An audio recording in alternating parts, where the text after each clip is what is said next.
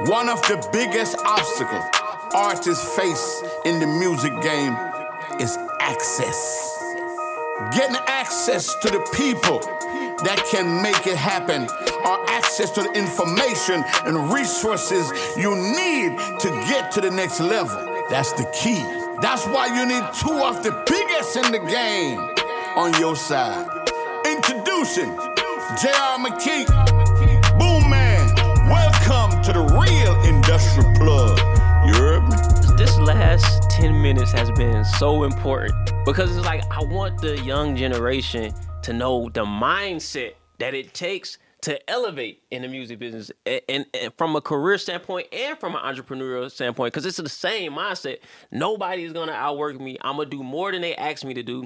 It's just like if you think, you know how they love to say Mamba Mentality. If they tell you to get up 1,000 shots, Kobe going to go in there and get up 10,000 because he wants you to know you'll never outwork him. You know what I mean? And so everything you just displayed are the characteristics necessary to elevate in the music business, whether you're an entrepreneur or a career person. You know what I mean? And so that's super important. But then, like you said, somebody eventually came and recognized that. And so, what's his name again? Daryl Hervey. Is he still in the industry? I think Daryl retired. He no, you know what? He still does consulting and stuff like that. Okay. But me and him like keep contact to this day. Okay, perfect. Yeah, you gotta give my man some flowers. You know. Yeah. That's why you gotta say his name. You can't just be like, some dude hooked me up. Like, nah, that man got a name. Yeah. Okay. Yeah. So what was the position in LA that opened up? West Coast Regional Director of Artist Development. So yeah. I had like 1/3 the country, and it was just like the label liaison whenever artists came in town for events in stores and stuff like that. You set stuff up. You made sure that they had product in independent retailers, mom and pop record stores and stuff across the country. You set up in-store events with like Best Buy. I set up brand opportunities. Right. You know what I'm saying? Like with New Era and, anything that opened up. You know what I'm saying? So you moved to LA, and this was what year? 2012. 2012. And so, okay, boom, we in LA, we in the building. How do you transition then to A&R? Shit, the thing is, like, that was the end goal for me anyway. Okay. So it was a matter of like, just put me in a room. You know what I'm saying? Just put me in a room. You move me to LA. I know it's gonna be a need for it because what I got, somebody gonna want. So you put me in the space, and I just started politicking and working my moves simultaneously at the same time. No ID, shout out Dion, had just signed Reese and Dirk to Def Jam, you know what I'm saying? And them was little brothers that I had bumped into around the crib anyway. So, like, it was kind of attaching myself with them and letting them know, like, I don't care what they say, I'm going to be here to support y'all, through it all, you know what I'm saying? And, Smirk was the one that ended up continuing to grow or whatnot and just really getting close to him, spending time with him because, for years, he was a developing act, and it wasn't like, it wasn't what it is now. So he didn't have a bunch of people in the building, rocking. So, that was like my little brother and still is to this day. So I wouldn't finna, miss the opportunity to work with him in a closer capacity. And at the time, Motown and Def Jam were brother and sister label kind of connected. Yeah. So I ended up also working and reporting for Ethiopia Have to Marry Him. Yeah. And like when QC and stuff first came over to Motown, I was there, and I A&R like Young Greatness and stuff like that. Rest in peace, Teddy. R.I.P. But just like putting myself in those positions where it's like I had to learn the hard way. People can't tell you who you are, what you do. You got to show them. Show them. So by virtue, if you practice it, then you'll become it. Right. Right, I mean, you said it, just the exact words, putting yourself in a position. Nobody came to you and said, I want you to be an A&R. You made the moves yourself to put yourself in position to be an A&R, and then the title followed. Yeah. So another word you said in there, and this is, I'm going to give you one of my confessions, right? Yeah. Like, not obviously, because some people may not know, but I've always worked for myself. I've never worked inside a label until more recently when I worked at Alamo. Yeah. But one of the things that I feared about working for the label was the quote-unquote politics. Yeah. You know what I mean? And so tell us about, like, I really want to get to the nitty-gritty, like, what are politics in the music industry? People probably hear that word a lot, politics. What does that mean? Politics. Politics in any facet, whether it's the recording industry, whether you're talking about, government, it's a series of rules that we all have to abide by. The politics essentially are nuances surrounding those rules, how to navigate those rules, and proper protocol and procedure.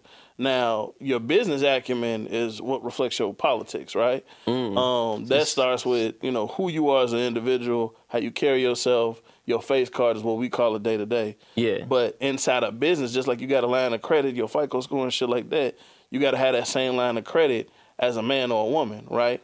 That becomes your business acumen, and that begins to be your face card in the industry, how you navigate around those rules, procedures, and politics and whatnot. I'm sorry, rules, politics, and engagement. That's the politics. So, for instance, you get a job as a marketing manager. You might have to report to 2 people, right? Yeah. Now, you like one person more than the other because they're a little bit funner. They empower you.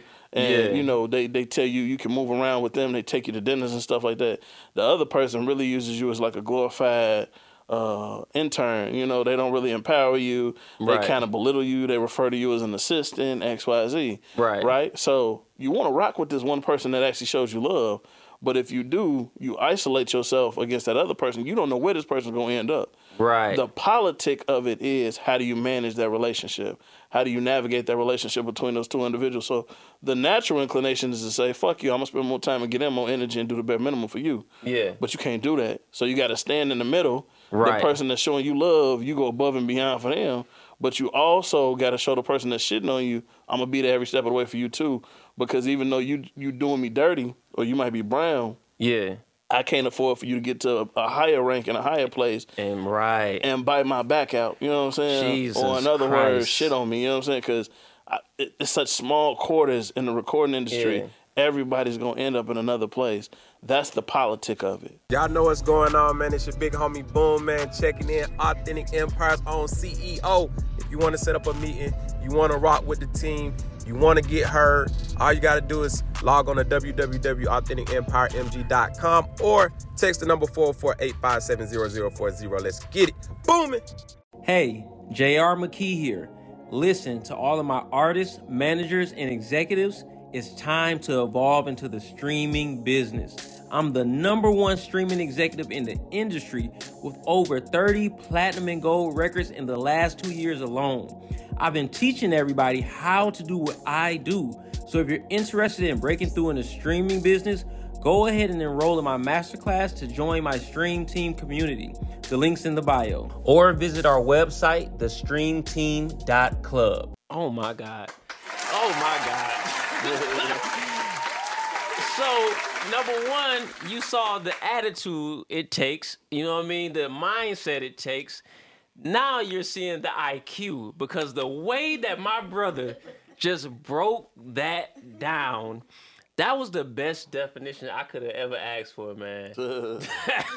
So you need the IQ, but then obviously you need to understand the politics, which for me, on the outside looking in today, like I said, I used to be scared of politics. You know what I mean? I don't know how to play that game. You know, as a black person, you be like, I can't be fake. You know what I mean? That's what we love to say. I used to be scared of that, but as I grew older and wiser, it's really just relationships. How are you going to manage and maintain those relationships, whether they like you or not, whether they rooting for you or not, whether, you know what I'm saying, like you said, whether they belittling you a lot. Like even I'll give one of my examples.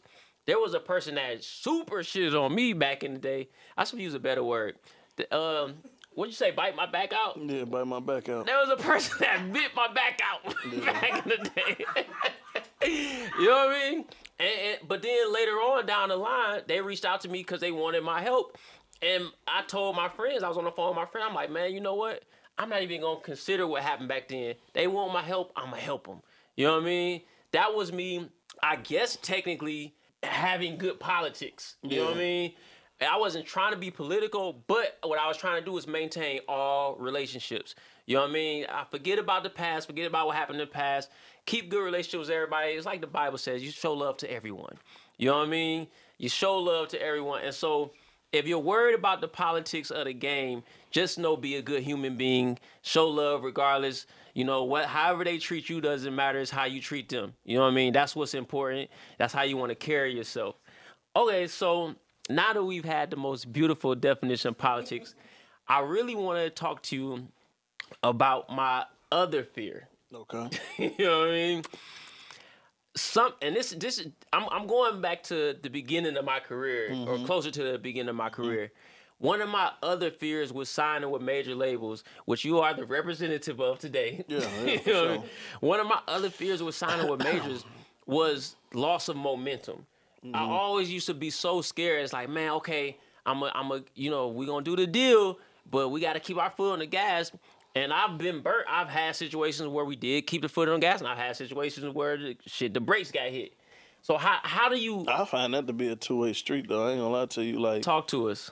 like a lot of times, the artists will come into a situation with a major, and they get lax. They feel as if it's gonna be a They certain made it. sense of urgency Yeah. because they signed to a label. But the truth of the matter is, like, every successful artist I know treated their independent business, treated their own like inner circle like an independent business and ran it as such, right? Right. Meaning they came up with ideation, they came up with the creative vision, and they started the execution on their own. And Right. the labels just come and amplify. I think the misconception about labels is that they're here to build and mold you from ground up. That Yeah. might have been the case 30 years ago, right? Right.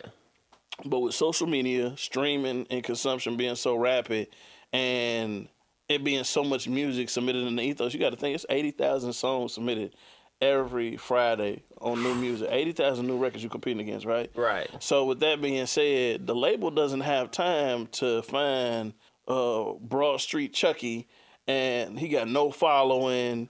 He Yeah. ain't doing no shows. He ain't selling no merch. Instagram following is 250, and groom Broad Street Chucky up like this 1995, and Puffy putting Craig Mack together. Right. You know what I'm saying? Like this is a different day and age. So now, if you're gonna do business with Broad Street Chucky, it's got to be a spark, because labels Yeah. don't take you from 0 to 100. They take you from 50 to 100. Yeah. So Broad I Street hope Chucky. y'all know that. Say that again. They take you from 50 to 100, not Yeah. 0 to 100.